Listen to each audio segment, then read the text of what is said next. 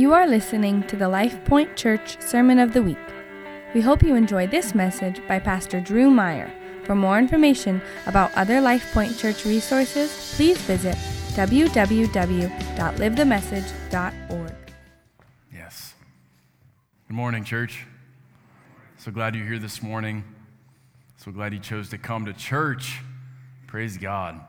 Last week we started a series called The Jesus Church. I'm going to continue in that vein this morning. The heart behind this series is pretty simple. I feel like many times we base our faith and our vision of the church that Jesus set in motion, we base our opinion of that church on our own personal experiences, or we base it on church history. We look back on church history, which is difficult periods of church history, and then we base our faith and our hope and our vision of the church on that instead of basing it on the Word of God.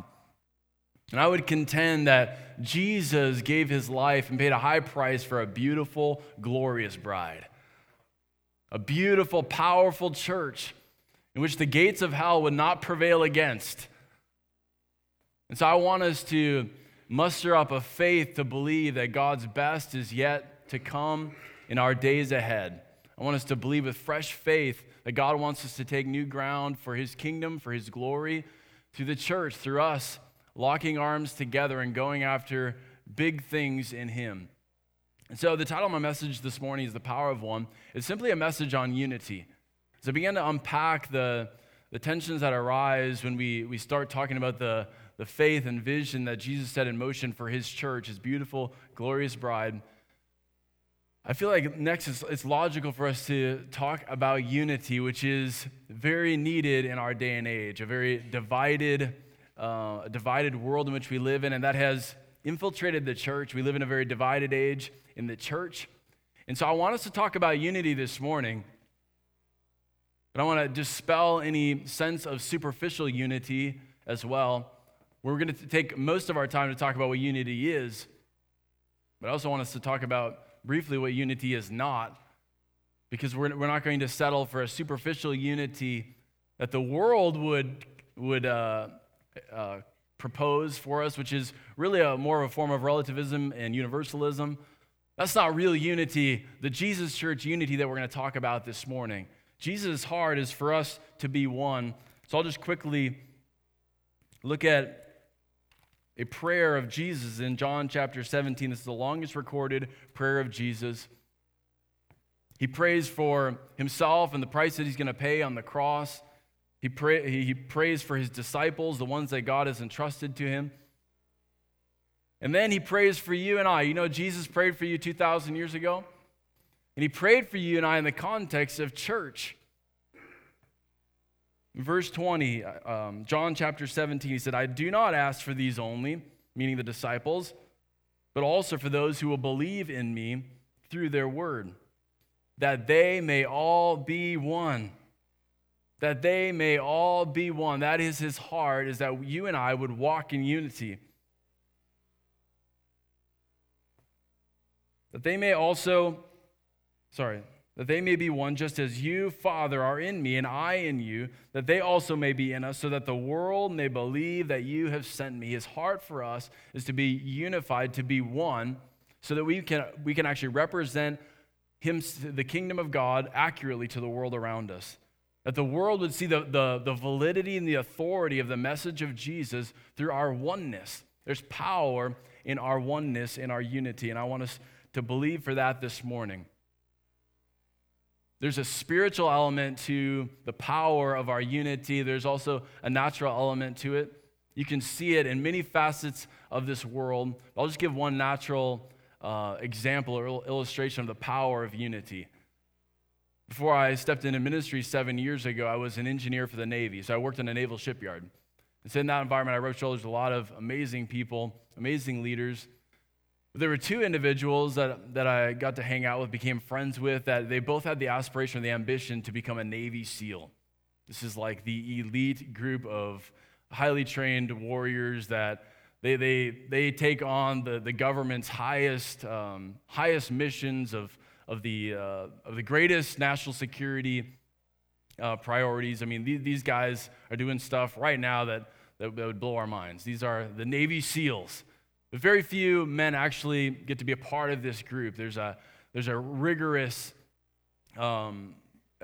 elimination process to choose the Navy SEALs.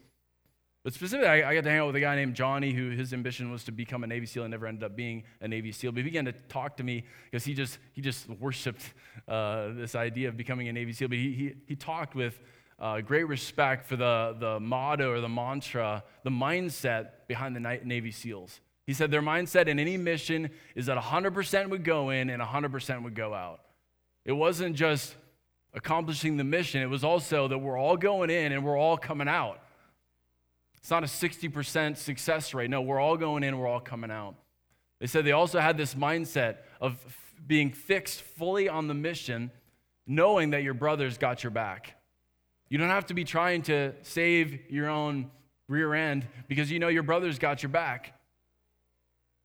They also had this mindset that they were going to value their brother, the one fighting next to them, over themselves. These are the mindsets that are in the midst of the Navy SEALs, and it's that mindset, those mindsets, that accomplish much. They've accomplished many amazing feats on this earth, and it's because of that. That's one aspect of it, is because of their unity. And I feel like as a church, as the church, capital C, around the globe, the more and more we tap into this unity in Christ, the more we will accomplish. So our main idea for this morning is our unity will determine our impact. It's not the only thing that will determine our impact, but our unity will determine our impact. Our impact on our city, our families, our schools around this globe is hinged on our unity, our oneness together in Christ. They're inseparable.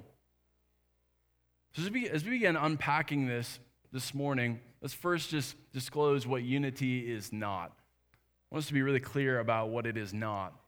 So you can set aside any hesitations you have to receive a word on unity. I want to be very clear that in a world that would maybe espouse a certain version of unity, unity does not mean that we forfeit truth.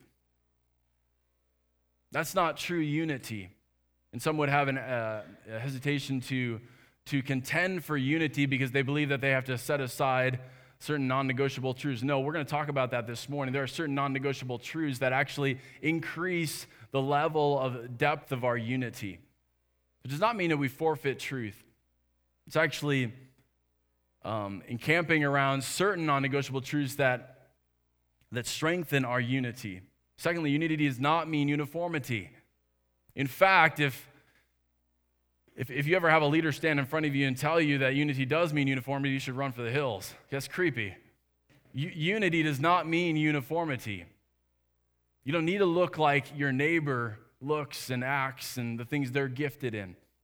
The beauty of the body of Christ is diversity of parts and functions, but with one head, Jesus Christ, and an overarching mission, accomplishing something great across this globe. So it does not mean uniformity. And thirdly, unity does not mean zero disagreements. Unity does not mean just all kicks and giggles. We're just always smiling at each other. I actually love and I want to contend for an atmosphere that the mission is at such a high stake and such a big mission that we're willing to have disagreements. But we're willing to have disagreements and conflict with a spirit of love and honor and respect. We're willing to listen to one another. We're willing to come to a common agreement despite our differences, despite our divisions, despite our disagreements, and move forward with greater resolve, with greater vigor, with greater energy. Are you tracking with me? It does not mean zero disagreements. I actually welcome questions. I welcome us to have good, healthy conversations about issues that need to be talked about.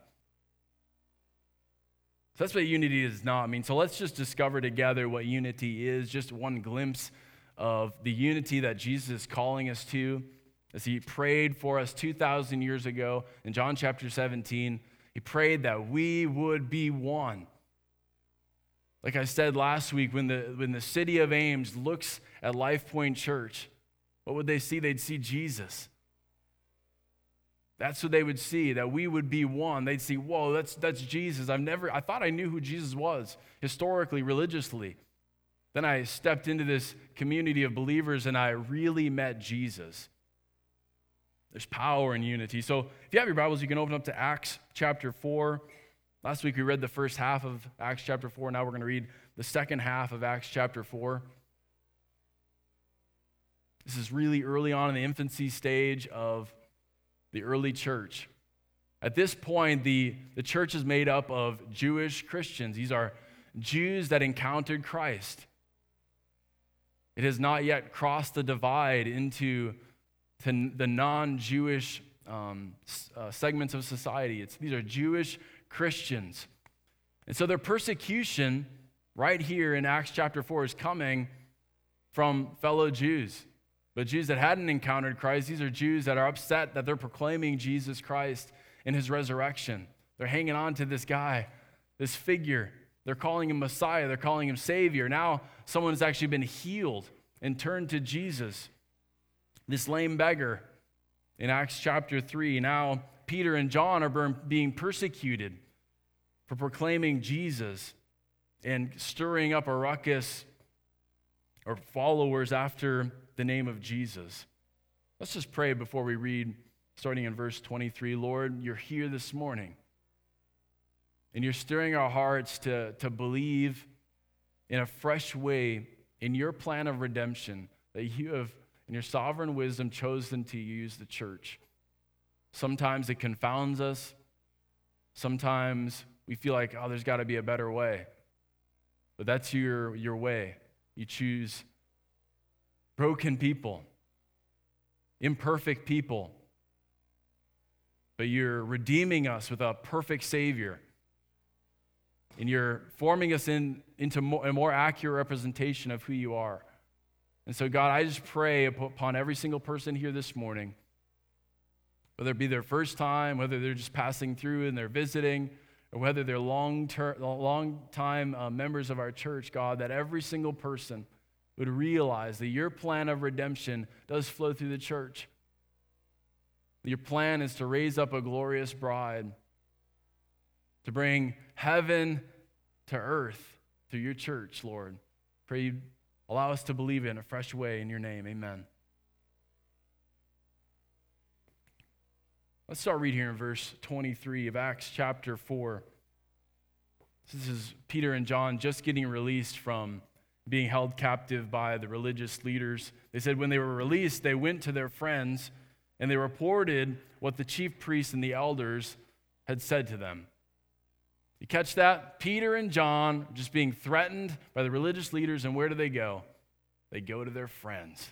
I want to tell you one aspect of unity that I want us to believe for and have a confidence and a conviction in is that in church we got to have friends.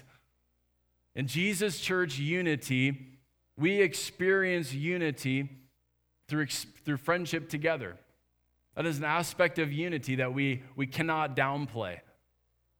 I believe the writer of the book of Acts, who's Luke, he used that word specifically, that they were friends. That means they enjoy hanging out together. I want to tell you, you got to have friends in church. You should have friends outside of church as well, but if you don't have friends in church, it's not really church. It's just an obligation. It's just a duty. It's just going through the motions. It's just spectating. That's not church. And here, Peter and John, when they're in the heat of life, like the pressure is on, where do they go? They go to their friends. Their friends rally around them. I want us to be a church of friends. That doesn't mean that you're going to be friends with everybody, nor do you have to try to be friends with everybody. That's not what that means. But you should have friends in church. And my prayer for you is that you would have a friend, several friends here in this church, people that know you, people that can go beyond just the superficial niceties of Sunday morning.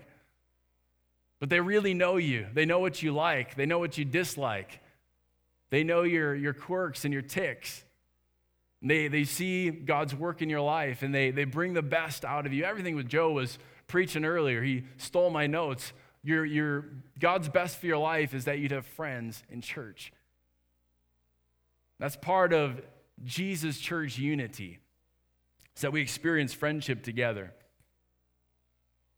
Before I stepped into this role to be lead pastor of this church, I did do campus ministry on the campus, Chi Alpha campus ministry, based out of this church.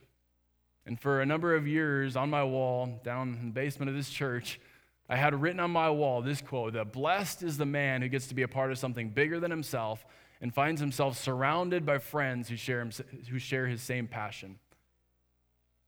I could not envision any other way than going after something big in Christ than surrounded by people I love.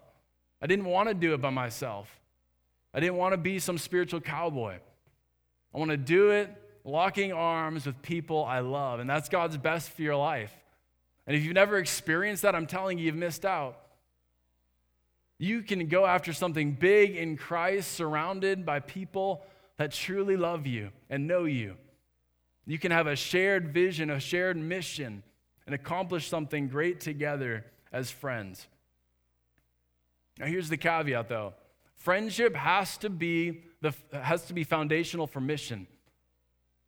Friendship in the church is not an end in itself. Friendship in the church, it should be a catalyst for mission. And you see that right here in Acts chapter 4. Peter and John are being persecuted for being on mission. They're proclaiming the kingdom of God to a lame beggar. He rises up and walks. He's healed in the name of Jesus. That's our mission, to proclaim the kingdom of God to places in need across our city, across our globe. They're persecuted for it. The heat is on, the pressure's on. Where do they go? They go to their friends. But their friends aren't just kind of a refuge from the world, like a place just kind of pat them on their backs and say, yeah, you're right. Don't go back to those mean bullies out there. You just stay hunkered down here with us. No, their friends, as we'll see here in Acts chapter 4, become this catalyst for mission, for them to get sent out, propel them forward in the mission of God. We'll see that here in a moment. It has to be a catalyst for mission. One mantra of my wife's and I that we've adopted over the last number of years is this phrase, make room at the table. I get that from the image of Jesus as he did ministry and mission for his 3.5 years on the earth. He did it gathered around the table with others, people different than him, many times with his disciples, with his closest friends. What did they also call Jesus? They called him the friend of sinners. It's because he was willing to break bread with even people that were different than him. And it always became the seeds into reaching them. But he was never exclusive in that. He always made room at the table. And I want us to be a church that in friendship being core to our unity, that we always make room at the table. We always make room for more. That we're never content. That we'd say, I want to make another friend today. And this morning at church is even an opportunity for me to make a new friend. So we experience friendship together. Let's read here starting in verse 24. And when they heard that report, they lifted their voices together to God, and they said, Sovereign Lord, who made the heaven and the earth and the sea and everything in them. They began to pray together. And so secondly, I want us to realize that we need to experience friendship together. We also need to experience pain together. The church here, the Jesus church, they were willing to empathize and feel for the pain of Peter and John. And so Peter and John didn't even need to invite them into prayer. It was like they were commissioned into action, into prayer, into fervent prayer. Peter and John are in pain. They're feeling stressed out and fearful of the threats that are lifted up against them. This is our call to action. And so the Jesus church experiences pain together. We know how to lift each other's burdens, to carry the load together. Many times that does mean in the place of prayer, that we know how to carry each other's burdens in the place of prayer. In other situations, it means carrying the pains and the burdens of each other practically, by actually helping each other out in practical ways. But I want to tell you, the difference between Sunday morning Christianity and 7-day-a-week lifestyle Christianity is the reality that we're not insulated from each other's pains. Sunday morning Christianity kind of wants to have tunnel vision, that I'm just kind of going through the motions. I'm going to sit, I'm going to go. 7-day-a-week lifestyle Christianity, what we're contending for as a church, realizes that we all carry pains, stresses, burdens, worries, and we're in it together. And together we are better. We can face more together. We can be stronger together. We can lighten the load together. So we experience pain together. And the early church was a strong bride. It was a strong church. They faced pains that we'll probably never experience. But they did it together, locked arm in arm, hand in hand. Some called almost solely to the place of prayer. Others more front lines, taking the blows of persecution. We're all called to this place of sharing in the pains of living life in this world. So the persecution of two led to the whole church being catalyzed in prayer. I love it when people stop in throughout the week and they say, hey, can we just use the sanctuary? That happened this week. There was a couple that received a bad report from the doctor. And so what did that mean? I mean, several other individuals from the church, they rallied around that couple in prayer, and they said, can we just use the sanctuary to pray? Of course. We always try to accommodate that when we can. That is an open invitation. This can be a place of prayer where friends gather together to lift up these burdens of pain and the things that we face in prayer to our Father. And then there's breakthrough. I love hearing the testimonies of what's happening in life groups when we're actually experiencing life together. And it's in those contexts of our life groups or small groups that many of the pains that we experience are lifted through the place of shared burden bearing. Here's a natural illustration. I've never been super consistent with working out. Maybe Joe was speaking to me, convicting me for his references to working out. But I've never been super consistent with staying active and working out. But over the last 10 years, my best bouts or seasons of staying physically active have been seasons where I have a workout buddy. Somebody that's like expecting me to be there. Somebody that's pushing me, encouraging me, celebrating. Not that I need to be pampered, but someone just to be there alongside of me, enduring the pain of it all. Because I loathe it. I don't like working out, okay? Yeah, you're all looking at me like convicting me. I don't like it. But maybe you've experienced those moments physically, whether it be lifting weights or whether it be running, cardio stuff, where you have a workout buddy and you feel like you've reached your limit. You've reached your point of exhaustion. You're ready to quit. And what does that buddy do? Either they're standing there or they're actually doing it alongside of you. They encourage you. They push you. They say they believe in you. You can do one more. They say, you got it. You got it. You said you wanted to do this. Go for it. And somehow you muster up this strength that you didn't have before, and you persevere, you push through, and you make it. That's the power of what we can endure together, what we can persevere through together when we're in it together. Together we share the pains and the burdens of this world, and we accomplish more. We see breakthrough in more together. Are you guys tracking with me? Amen. Let's keep reading here in verse 25. He says, so this is them continuing this prayer. He says, who through the mouth of our father David, your servant, said by the Holy Spirit, why do the Gentiles rage and the peoples plot in vain? The kings of the earth set themselves and the rulers are gathered together against the Lord and against his anointed. For truly in this city there were gathered together against your holy servant Jesus, whom you anointed, both Herod and Pontius Pilate, along with the Gentiles and the peoples of Israel, to do whatever your hand and your plan had predestined to take place. And now, Lord, look upon their threats and grant to your servants to continue to speak your word with all boldness, while you stretch out your hand to heal, and signs and wonders are performed through the name of your holy servant Jesus. That's their prayer. Their concise but clear prayer. And so thirdly, I want you to understand that a Jesus church knows how to keep the main thing the main thing. They know how to have crystal clear vision as to what is really important. See, the early church here, the Jesus church, they could have been easily distracted by these persecutions. They could have been completely veered off derailed off the mission, the primary mission of Jesus. But what is their prayer? What do they begin to lift up as their prayer?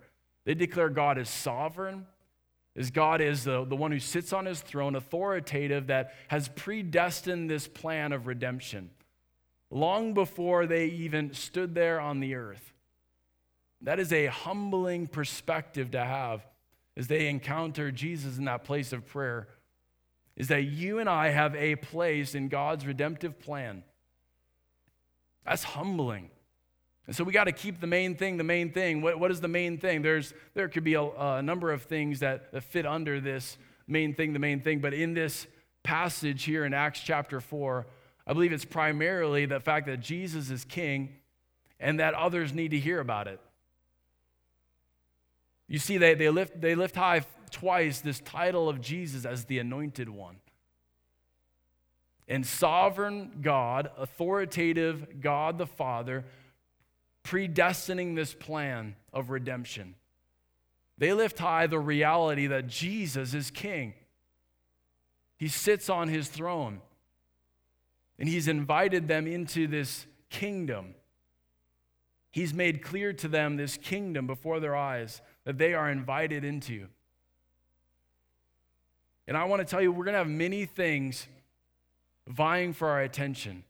That is what's made the history of the church so messy. Is the church has been ADD for centuries, chasing after all sorts of distractions, easily distracted, easily derailed, filling ourselves with all sorts of busyness and programs, instead of keeping the main thing, that Jesus is king and people need to hear about it. His kingdom, the kingdom of heaven on earth, that's what he came to proclaim. He said, repent, for the kingdom of God is near. The kingdom of God is at hand. The kingdom of God is before you. That is what we're declaring to a world. We're encountering together the reality of the kingdom of God, and we're making it clear to the world around us. Period. That's what we're doing. We want to walk more and more attuned to the reality of us not being citizens of this earth, but citizens of heaven, and wanting others to come along with us. I'm going to keep the main thing the main thing. And they prayed for boldness and grace to see that through, to push through this temporary distraction. The Jewish religious leaders wanted to beat that out of them. No, just submit to the way things have been. Let go of this message of this Savior and his resurrection. Let it go. So what did they do? They said, we're going to keep the main thing, we're going to pray for this grace, for boldness to push through.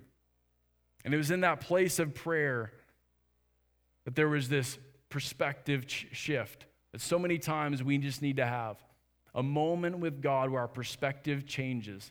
And it's humbling in that place of prayer. When you lift high Jesus as king, when you just for a moment catch a glimpse of Jesus on the throne, predestining this plan that he's invited you into, that he pursued you. King Jesus pursued you and invited you into his kingdom, and he called you into action in this mission. That's humbling. But that's what took place here in the early church, in the Jesus church. And what happens when we have this perspective change, there's this urgency that rises in our hearts. We say, wow, the time is short. Our time is limited. We got to get about the mission. And so all the busyness of church, the politics of church, all the waste-filled distractions of programs and things that come and go, all the flashy things that come and go in church culture, they all become like rubbish, as Peter called it. As Paul called it. He said all the things that he used to pursue, now it's become like rubbish compared to the surpassing greatness of knowing Christ Jesus. It's in Philippians chapter 3. That's the way it is when you just catch a glimpse of Jesus. All those other things just seem so silly compared to knowing King Jesus and making him known, wanting others to experience King Jesus like we've experienced him. It becomes crystal clear. Oh, that we'd be a Jesus church like that. And so let's keep reading here. Verse 31, it says, and when they had prayed, there's an answer to prayer. The place in which they were gathered together was shaken. And they were filled with the Holy Spirit, and they continued to speak the word of God with boldness. God responds to that type of prayer, that humble, crystal clear prayer to keep the main thing, God shows up. He responds to that type of prayer. He says, now the full number of those who believed were of one heart and soul, and no one said that any of the things that belonged to him was his own, but they had everything in common. And it says, with great power the apostles were giving their testimony to the resurrection of the Lord Jesus, and great grace was upon them all. Lastly, we experience together, in Jesus Church Unity, we experience a shared work of the Holy Spirit, which has taken place right here.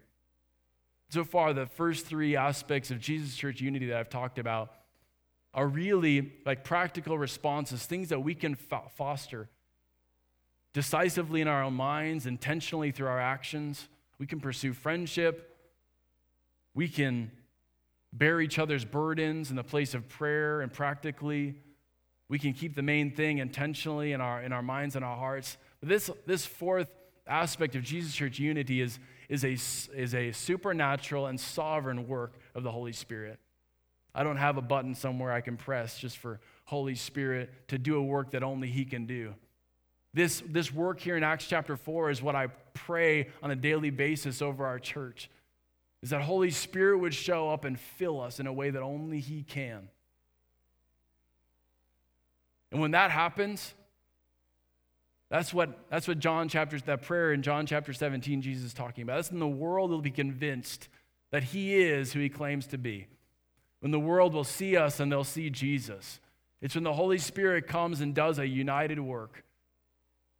You can't write a how-to church book on that. It's just the Holy Spirit showing up and doing a work amongst us in a shared way. It's what I contend for. That's what I believe for. And the Lord knew that's what they needed. The Lord knew that they needed to just be shook up a bit. You can imagine. Just put yourself in Peter and John's shoes or sandals for a moment. Here in this moment, Peter and John are being threatened, like their lives are being threatened. Fear of man, fear of consequences, fear of pain could overwhelm them. But then God shows up and He shakes the room. I don't even know fully what that means. But God shakes the room, convincing them of His utter reality over the temporary pains and circumstances around them. And all of a sudden, any fear of man becomes washed away by the overwhelming reality of God. It's called the fear of God, which is a good thing. To fear others is not a good thing. Fear in any other context is not good. But the fear of God is the beginning of all wisdom. And in that moment, when God shakes a room, wow, God is overwhelmed. Like, you just want to please that God, the God that would shake a room, shake a place. And God knew that's what they needed.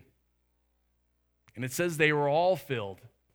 Those on the front lines, those that did things behind the scenes, those that were intercessors, those that were musicians. Holy Spirit just filled them all for mission. And the room was shaken. And the verses that follow are precious in giving us a glimpse into the Jesus church. This is the outflow of unity. The outflow of unity is that we'd be of one heart and soul. We have a shared beating heart for King Jesus and His mission. And it says in verse 33, there was this grace upon them.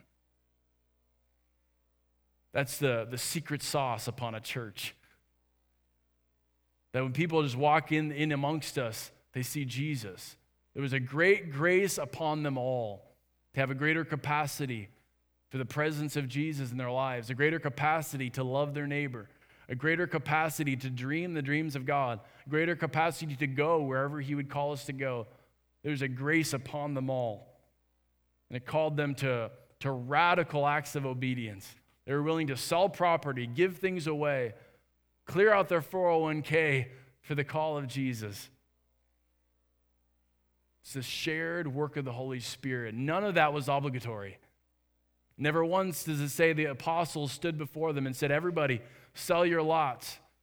Bring the money up to our feet. It was never like that. This was a shared work of the Holy Spirit, sparked by the promptings of intimacy through the Holy Spirit. And that's what I believe for us as a church. For our church, that we'd be called a Jesus church. That we'd be one, as He and the Father are one. So I just want to end with this analogy, which is one of the most common images of the church in the New Testament. Most of you could probably say what it is. It's the body, right? The most common imagery or illustration of how we are to function together as a church family is what? It's a body. Diversity of parts, diversity of function, plurality of functions, but with one mission and one King Jesus as head. Now, if anytime you and I go to the doctor, what do we appreciate from our doctors? That our doctors hopefully tell us the truth, right? And when our doctors deliver us difficult news, that you have sickness in your body, they give us a bad report, we don't get angry at the doctor, right? Instead, we want to do whatever it takes to get rid of that sickness. We'll submit ourselves to the process of healing so that we can be made whole, so that we can experience healing. And can I tell you, whenever I stand before you, I kind of feel like a doctor, like I'm delivering to us as a church family, humbly, as your pastor, a message that's meant to bring healing and wholeness. And I believe that there are many in this place, because I know myself, just even being in the church for a long time, I can easily get a jaded, warped opinion of what the church is like. But Jesus is giving us another chance. He's giving us a fresh start to see His church with His eyes. And when He prayed on our behalf 2,000 years ago, He prayed that we would be one as He and the Father are one, so that the world would be convinced that He was sent from heaven. And so I believe there's some healing that needs to happen. So I asked the worship team to come. They're going to lead us in this song, Tremble. It just declares the name of Jesus. I want us to take a moment to respond to the word that was spoken this morning. Maybe there's an area of bitterness, cynicism, unbelief about the church. Maybe there's unforgiveness. Maybe there's bitterness. I don't know what it is in your life that maybe the Holy Spirit would be pointing out this morning in your life. But I believe if we're going to function as a body, we need to be healthy and whole. We need all the parts healthy and whole and strong to pursue all that God's called us to. Unity is possible. He wouldn't have prayed it if it wasn't possible. It's possible if we humble ourselves to the process and we fix our eyes on Jesus. So let's just for a moment, take a moment to respond to Jesus. Is that all right? I'm going to pray over us as we respond. Lord, this morning, only You can gather such a diverse group of people and speak a clear word that's relevant to us all. And Lord, I pray this morning, just in these next few moments, as we take a moment to respond, that Lord, You would speak right into our hearts, show us areas of unbelief, of doubt, of cynicism, warped opinions about the church. God, with fresh eyes, we'd be able to see Your church as a bride united as one body. And we would hope for that. We would believe for that. We contend for that in Your mighty name. Just take a moment. We hope you enjoyed this week's sermon. For more information about LifePoint Church, please visit www.livethemessage.org.